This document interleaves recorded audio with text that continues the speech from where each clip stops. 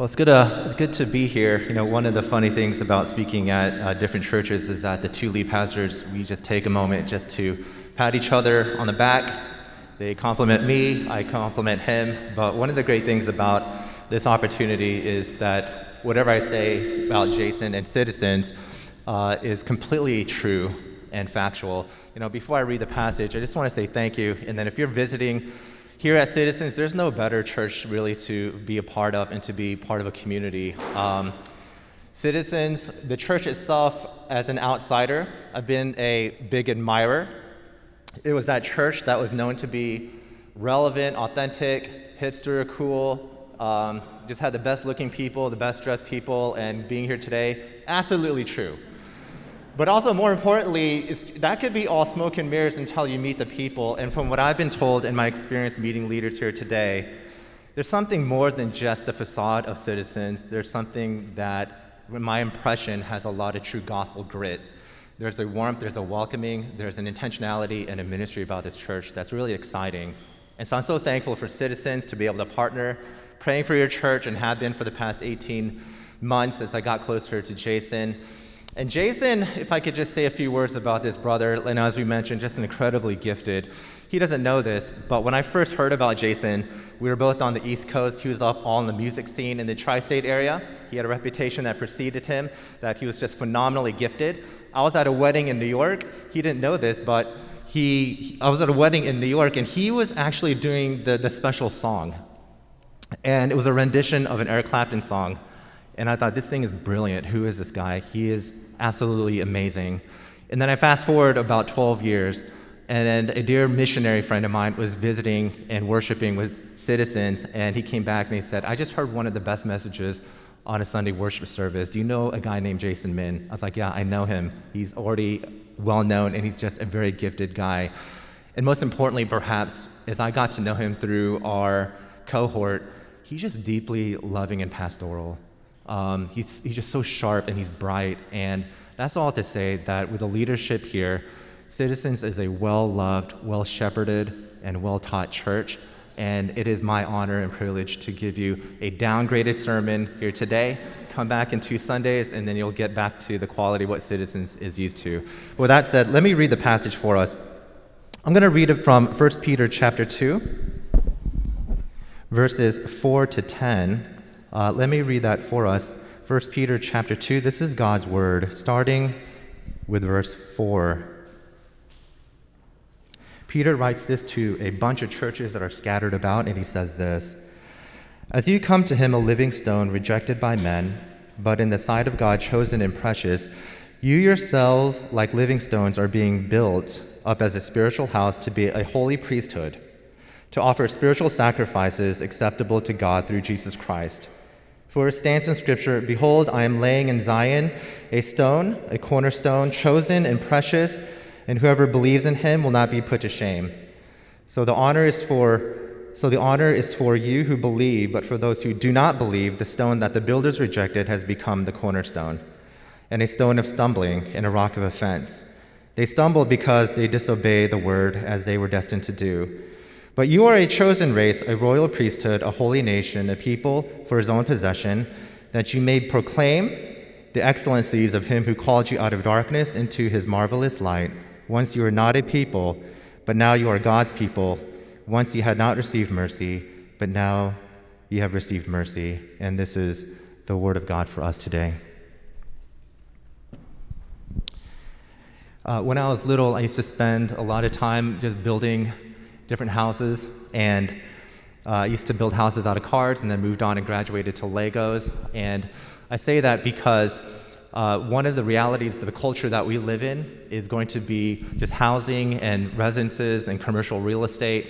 And even what we see on Netflix and on different TV shows all have titles of their shows that are premised on this idea of a house. You know, I used to watch a show called House of Cards. When I was little, I'm going to guess no one knows this show. I used to watch a show called Little House on the Prairie. Even if you go to the White House in D.C., there's a reason for its architecture. I read that it was to intimidate any foreign visitors and emissaries because its pillars were strong, it was grand, and it conveyed a sense of power and authority. So in other words, architecture in this building metaphor has really profound communication capabilities, and it helps you and I here today as we understand ourselves to be a spiritual house. It helps us to understand who we are. It helps us to recognize what our purpose is. Now, you may be discovering and trying to figure out who you are, what you want to do. LA is a great city. You're trying to discover yourself. But in one sense, the passage that I've read has given you exactly your reason for being and your place to belong. And so I want to look at this concept of a gospel spiritual house, because if you're like me, you want a reason to be. You want a mission, a purpose for life. Why are you here? And you also want to have a place to belong, to have community, that many of us through this pandemic and lockdown probably have struggled with in our various ways. And so looking at this passage, when Peter, this author, writes about a spiritual house, we're going to ask 3 questions about what does it mean to be a spiritual house? 3 questions. 1, we'll look at the foundation of it. What is the foundation? Secondly, how are the walls built? And then thirdly, what is the function of this house? Because every house has a different purpose and function. So we're going to look at the foundation of it, the walls of it, and the function of this spiritual house. So look at with me. First, let's consider the foundation of this building. Now, in verse 4, Peter continues to talk about the identity of the people of God. And being a teacher, he uses these metaphors to help people understand who they are. And he used 2 metaphors in particular. He uses a culinary metaphor, and then he also uses an architectural one. And I imagine if anybody knows these 2 realities, it would be urban people such as you who live in LA. You know food, and you know architecture. And Peter, he wants to harbor on these 2 realities to help you to understand who you are as the people of God. When he says, taste and see that the Lord is good, right before the verses I've read, he's using a culinary metaphor. Your relationship with God is really good. And then he transitions to an architectural metaphor, a building. And he says, as you come to him, a living stone, which is the foundation of this house. That's what a living stone is. See, friends, in verses 6 to 8, Peter elaborates on this living stone, and he quotes from the Old Testament. He quotes from Isaiah 28, Psalm 118, Isaiah chapter 8. And in verse 6, when Peter says, back in the Old Testament, behold, I am laying in Zion a stone, a cornerstone chosen and precious, and whoever believes in him will not be put to shame.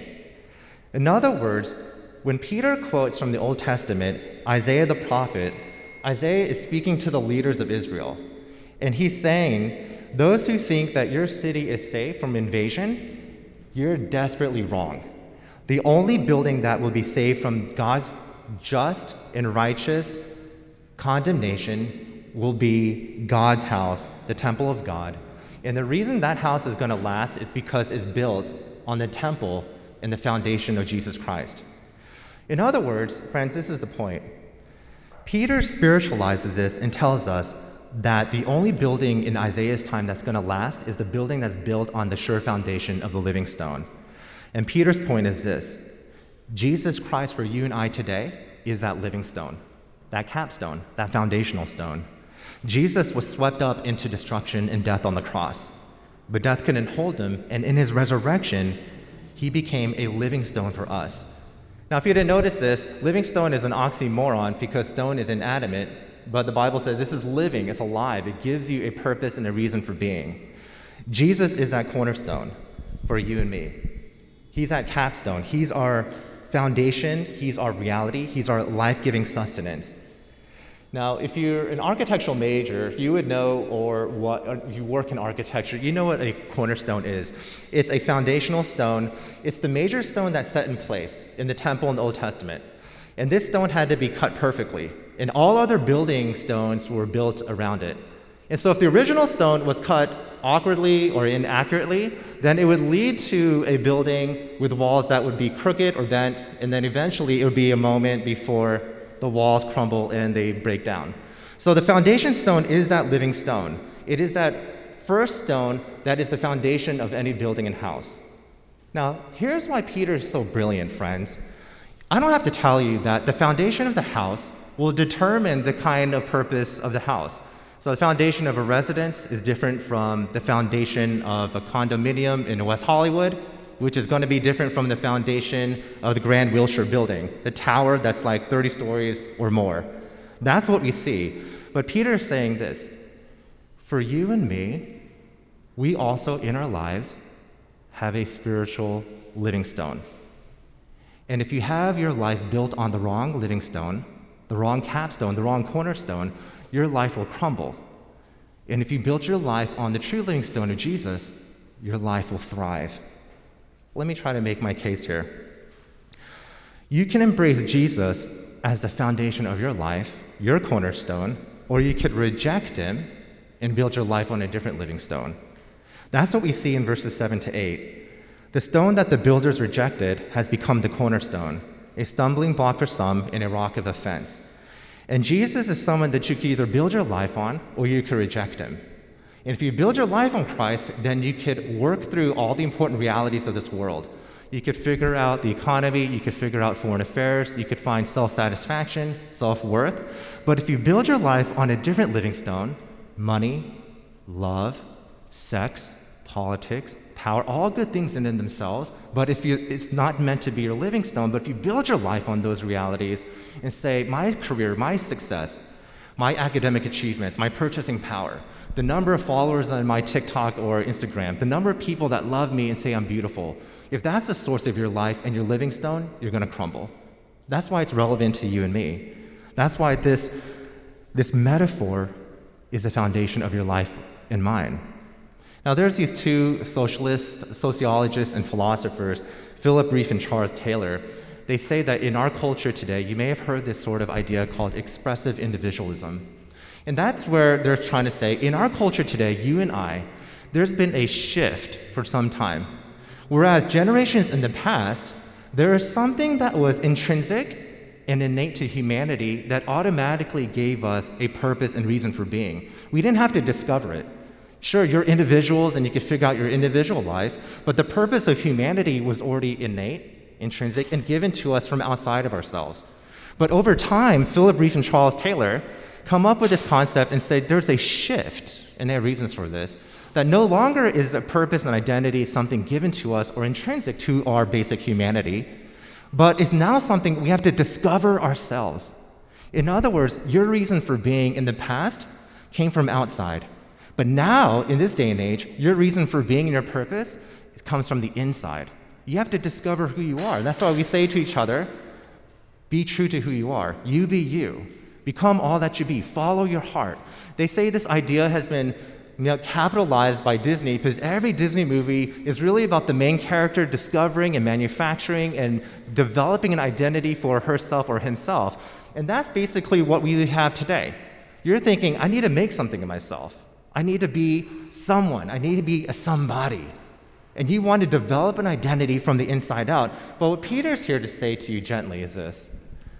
It's not going to work. It'll work for a moment, but you'll crumble. Because there's something that's been given outside of you to determine your identity already. You're a spiritual house. You're a chosen race. You're a royal priesthood.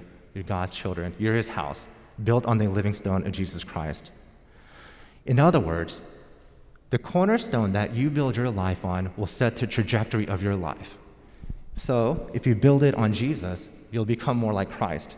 But if you build it on something else, then your life will take a different flavor.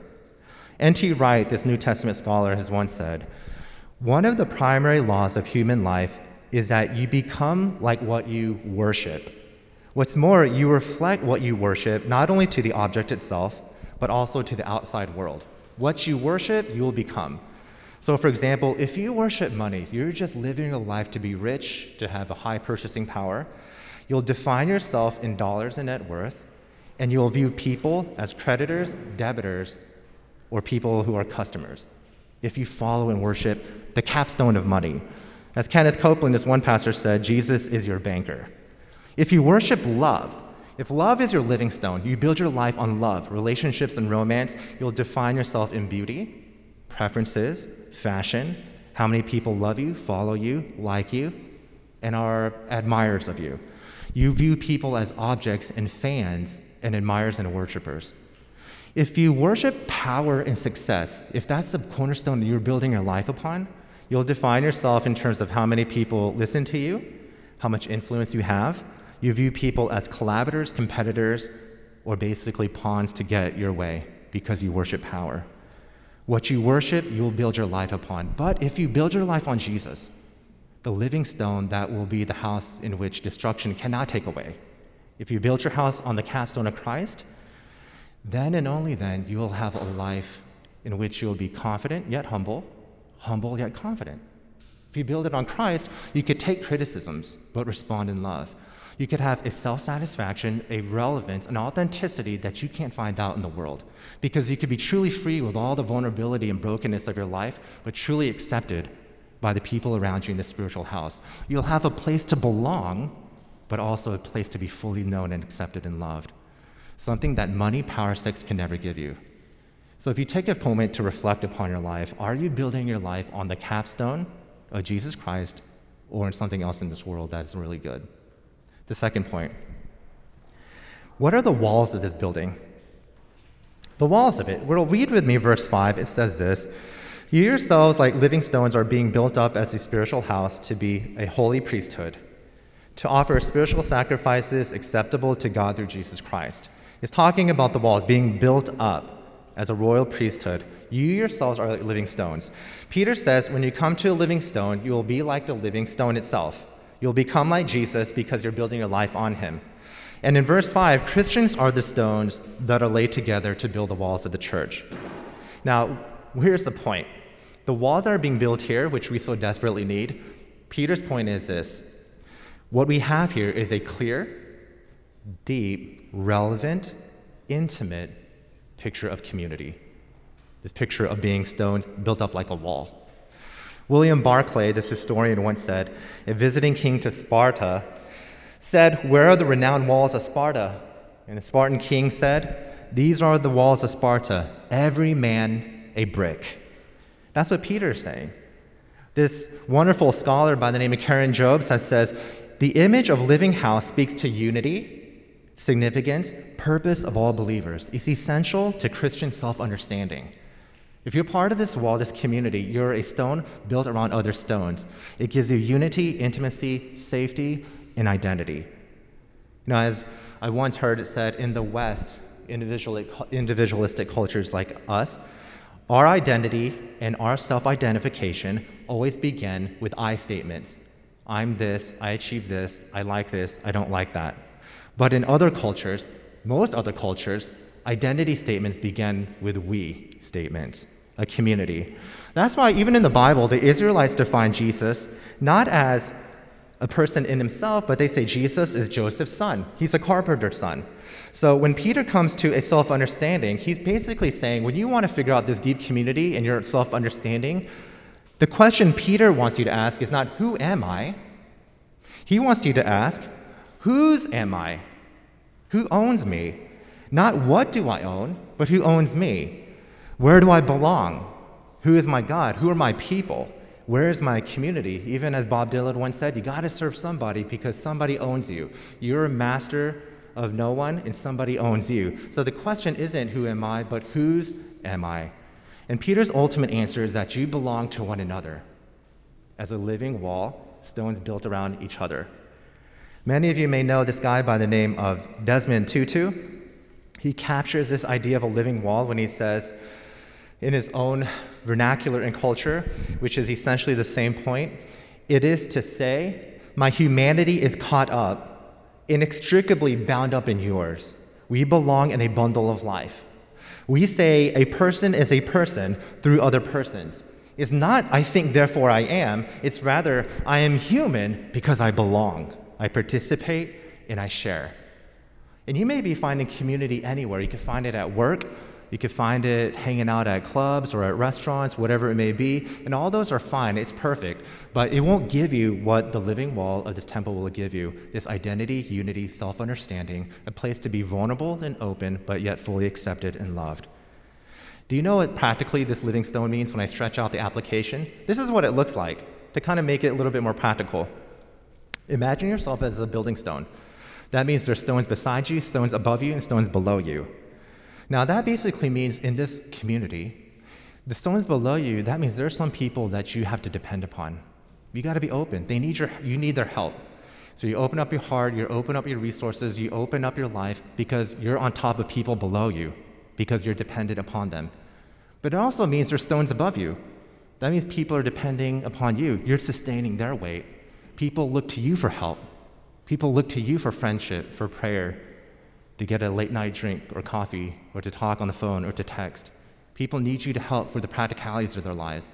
But you know what? There's stones to the left and right of you. That means you're doing community together. You're side by side, looking ahead in life, and we're doing life together.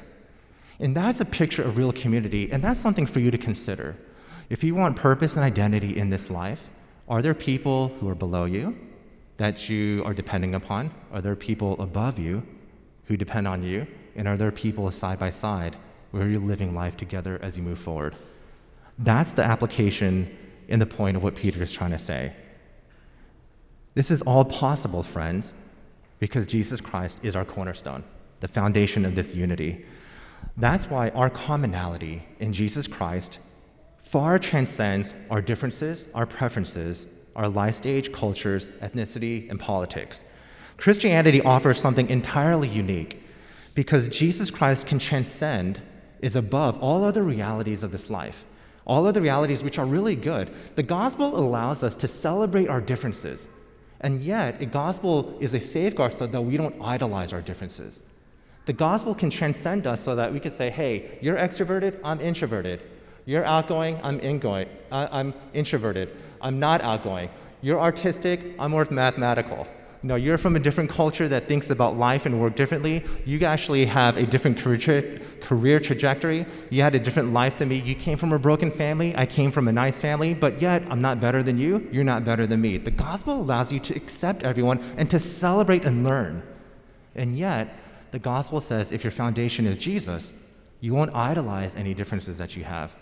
Oh, you went to a better school and your resume is a little bit better, or you have a better career, or you have a business card that has a lot of acronyms that follow your name because you have designations in a great company that you work for. I always say this in almost every church I speak, especially sophisticated urban cultures. I say sometimes when you exchange your business card, people are exchanging their identities. This is how much I'm worth. This is my firm, CPA, MD, PhD, whatever it is, this is how much I'm worth. How much are you worth? And you have a transaction of identities because you're trying to size each other up. The gospel gets rid of all that. The gospel may say, well, on the world's basis, I don't have a resume. I don't have a business card. And the other guy gives you one of the most impressive ones, but you know what? There's no insecurity. There's no judgment. There's no pride. There's just a love and community of acceptance if your walls are built on the living stone of Jesus. So where do you fit in, friends? Where is your home? See, some of you are building yourselves as a stone, but you're building it on the wrong wall, on the wrong foundation. You may be, maybe this is the East Coast side of me, you may be building it on the investment bank. That was my past life about 12 years ago, building on the foundation of money and power, influence on the markets. Maybe you're building it on these technologies, on crypto. Maybe you're building it on fashion and your looks. By the way, all these things are really good. God created them, you should celebrate those, but you don't build your life on it. But in verse 5, when it says you're a spiritual house with walls being built up, that Greek word is oikos, and that spiritual house implies relationship and family. And the only place you could truly get that if you build your living stone in Jesus Christ in the walls of a church, a spiritual house. It doesn't mean you can't participate in other realities, but your self-understanding and ultimate purpose is a living stone in God's church. There's this Harvard graduate architect, Kyle Dugdale. He's a Christian, and he had an architectural thesis tracing architecture in the Bible. And I don't know if it was biblical or not, but I thought it was at least brilliant and creative. And he said this. In his thesis, he says, ever since humanity was forced to leave the Garden of Eden back in Genesis, we have been busy constructing different buildings in our lives. It is in some sense an attempt to replace the sense of being lost and not at home in the Garden of Eden. What is he saying? I quote, architecture has struggled to mitigate the effects of sin in the fall. The city is a poor substitute for the Garden of Eden. Architecture performs at best the role of a fig leaf, covering our humanity's exposure, our loneliness, our lostness. In the end, it is perhaps not so much a cure as is an expression of humanity's homesickness, that any other building beside the spiritual house will just be a reminder your place is not home. No, Billy Graham once said, heaven is my home, I'm passing along through this place. And he's saying we got a taste of that in the Garden of Eden. And once sin entered the world, is basically humans building different buildings and constructions, trying to replace what we had back then, but we'll never do it. It's just a reminder that we're lost, we're homeless, and we have a sense that can only be filled when Jesus Christ comes and takes us back. Lastly, what is the function of this house? What are you supposed to do? Well, yeah, you have community, but what do we do out there for the world? I love the fact that Jason led us into prayer in light of the tragedies that we've seen and all the complications in Afghanistan and Haiti. But what do we do as a church? Well, the function of this gives us a clue. A couple of verses. First, verse 5 says, "You yourselves, like living stones, are being built up as a spiritual house, to be a royal priesthood, to offer spiritual sacrifices acceptable to God through Jesus Christ." In verses 9 to 10, it says this, "You are a chosen race, a royal priesthood, a holy nation, a people for his own possession, that you may proclaim the excellencies of him who called you out of darkness into marvelous light. Once you were not a people, but now you are God's people. Once you had not received mercy, but now you have received mercy." What Peter is harboring on is this. First, he's saying, you are exiles and aliens. You are someone who is actually passing along through this world. Heaven is your home. You're an exile anywhere in this home. Don't camp out. Now, this one counselor, Paul Tripp, gives a wonderful illustration. He says when he took his family camping, it was fun, but after a couple of days, he's dying to get home. He wants his hot bath, the comfort of his own bed, the comfort of his own food. Camping was good, but it was not his home. And he says that's the metaphor for Peter. We're supposed to be camping out in this world, and we're eager to go to heaven, which is our home. The problem is that some of us, when we camp, we don't rough it. There's glamping. You come out and you have this nice tent, you have cable TV, you have a bed that's the same that you get at a 4-star hotel. So when you come into camping, you're like, I never want to leave this place. It's wonderful. You never want to go home. And Peter's saying, as resident aliens, this world is good. Enjoy it, engage in it, but don't camp out as if it's your home. You got to get back and set heaven as the centerpiece of your life. That's what he says. So what's the function of this house? Well, I'll just give you two really quickly. In verses 9 to 10, Peter says, because you're a chosen race, you're a royal priesthood, because you're like this, there's, for you grammarians out there, school teachers, linguists, in verses 9 it says, you're like this, that you may, purpose clause, proclaim the excellencies of him.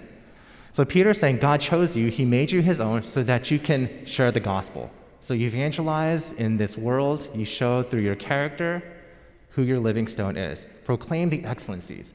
But a second thing that you do, you act as a priest.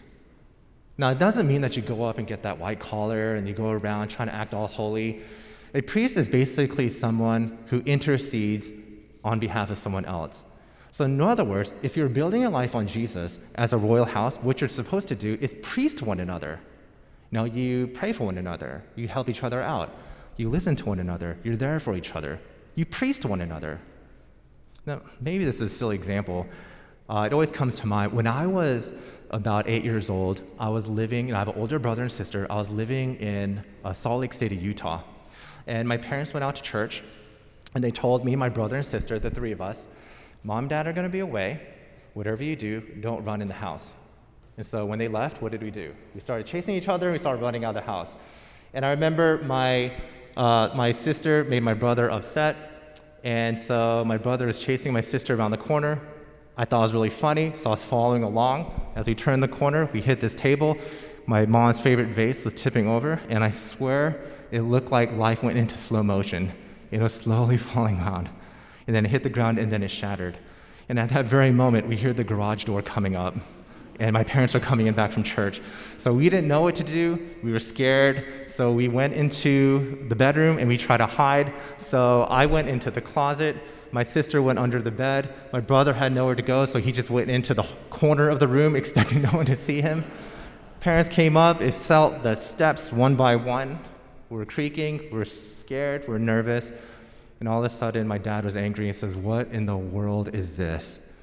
And then he goes into the room and he sees my brother, and he says, "What did you do?" And he's like in the corner. And he says, "It wasn't me, it was Karen, my sister." And she comes out from under the bed. And he said, "No, it wasn't me, it was William." I come out of the closet.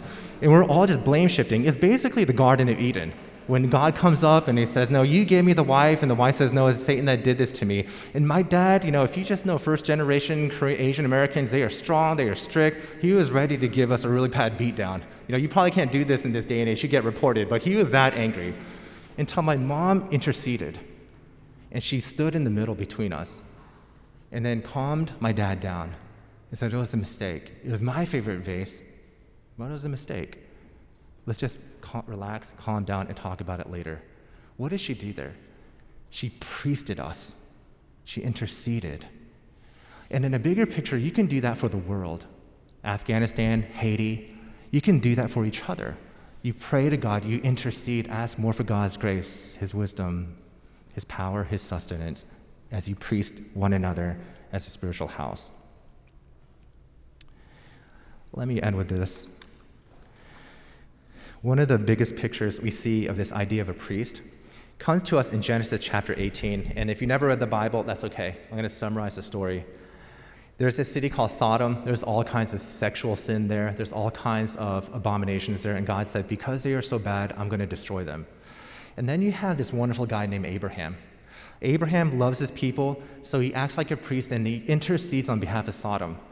And it's a wonderful story in Genesis 18. You see Abraham talking to God, and Abraham looks at Sodom, and you get a principle of the gospel here as Abraham talks to God. Why is there a principle of the gospel? Because he's saying this. Abraham may be thinking, looking at Sodom, God wanting to destroy it, he's saying, if the sin of the few can bring about the damnation of the many, Abraham's thinking, maybe it's possible it works the other way, that the righteousness of the few can bring about the blessing of the many. Does that make sense? So he's like, let's see if it works out. So he goes to God and says, God, if there are 50 righteous people, would you spare the city of Sodom? And you see something wonderful about the character of God. God, omnipotent, he knows everything. He's so patient with Abraham. And I don't know what he says exactly, but I would imagine God being like, sure, for 50, Abraham? Sure, why not? 50 righteous people, I'll spare the city of Sodom. So then Abraham, he's figuring this out, and he's like, maybe I could press it a little bit further. God, if there's 45 righteous people, would you spare Sodom? God said, for 45, I'll spare Sodom. And then he's almost like he's an auctioneer, and he was like, okay, 40. Do I get 30? How about 20? God, what about 10 people? If there are 10 righteous people in Sodom, God, would you spare the city of Sodom? And God said, for 10 righteous people, yeah, I'll do it. I'll spare the city of Sodom. It was almost like a gentleman's agreement. They shake hands, and then they walk away, and then what happens in the next chapter? God destroys the city of Sodom. Why? Because there's not one righteous person in Sodom, including Abraham, who was not righteous enough. He wasn't good enough to intercede on behalf of people's sins. And it points to us to the true and greater prophet, the true and greater priest, one who is able to intercede not just for Sodom, but for the entire world, and his name is Jesus Christ. Jesus, who took your sin and mine. He took all your brokenness, all your sins, all your past sexual sins, all your gambling addiction, your alcoholism, your idolatry of money, your pride, your gossip. He takes all of that upon himself, and he intercedes perfectly, and he says to God the Father, I'm going to take their sin upon me because I love them and you sent me into this world. And he cried out on the cross, my God, why have you forsaken me? And he did this on behalf of you and me. That's why he's our living stone. That's why if we build our lives on him, because he gave his life to us, we could have a taste of heaven and a coherence, a calmness, a safety and security that no other living stone in this world could ever offer you. Because no other living stone in this world, money, power, sex, relationships, died for you and loved you and took your sin upon itself. Only Jesus Christ could do that. So brothers and sisters, citizens, realize that name is brilliant. I'm not sure why you chose that name. There's so many ways to think about it. It shows that you are relevant in this city, but also it may point to the fact that ultimately you are citizens of heaven, came here to be priesting one another in the world. Let's pray. Bow your heads with me.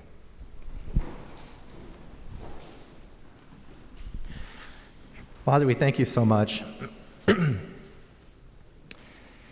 We were a lost people. We were broken. We were hurt. We have so many idolatries and sins and insecurities. We build our lives on things which are good, but we build our lives in such a way that we think they're ultimate. Lord, forgive us and help us to turn back to Christ, who loved us, who is our perfect priest and interceded for us on the cross and gave us life and reconciliation and hope and safety and security. Thank you that Jesus Christ is our living stone, our capstone, our cornerstone. We can build our lives on him and only him.